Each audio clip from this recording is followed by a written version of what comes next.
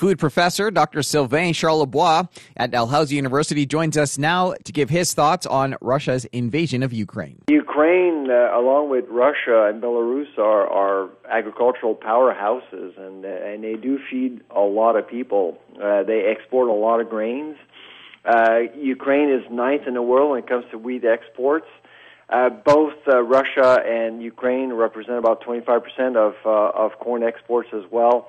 And you're already seeing it on world markets. Some commodities are way more expensive than just a month ago, which will impact processing.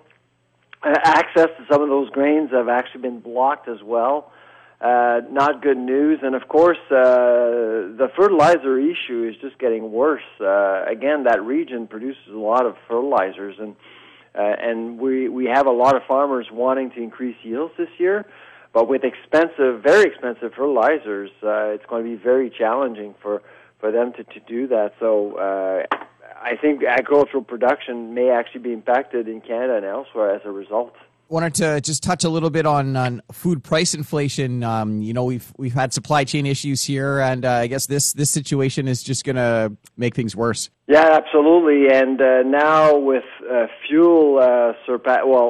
surpassing $110 US a barrel, we can feel that there's a bit of a super cycle going on right now.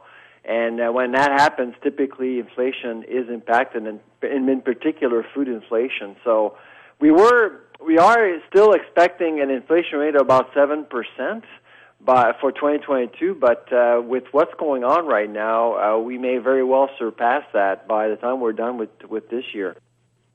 And Sylvain, just talk a little bit more about that fertilizer market you touched on there. Talk about that specific region, what comes out of there, and what we've seen in terms of prices going up already here. Yeah, so essentially, when you look at nitrogen, phosphate, and you need fertilizers to increase yields, and they were already expensive before the conflict itself. And so this is only going to make matters worse. So it's going to be challenging.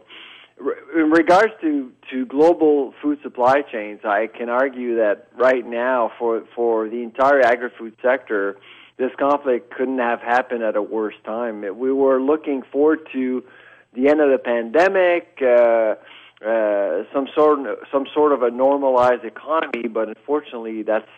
We're going to have to wait a little bit for that. How does China play into all this?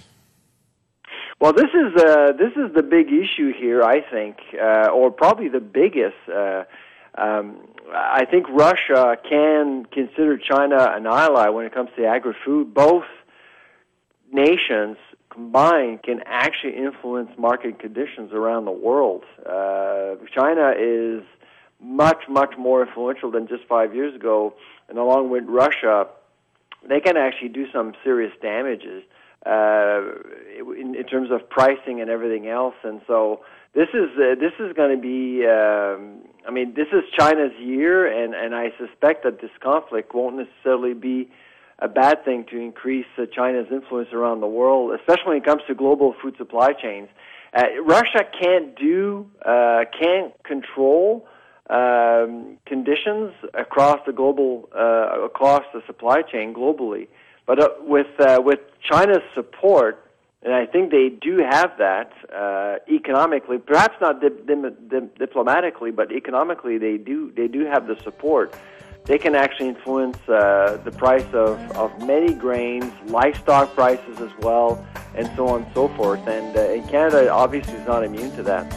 That was food professor Dr. Sylvain Charlebois at Dalhousie University. That's it for the Prairie Ag Wire for today. If you have any questions or opinions to share, send them to us by email, thefarmdesk@goldenwest.ca. I'm Corey Canute. Thanks for listening and have a great afternoon. The Prairie Ag Wire will return tomorrow on the Golden West Farm Network.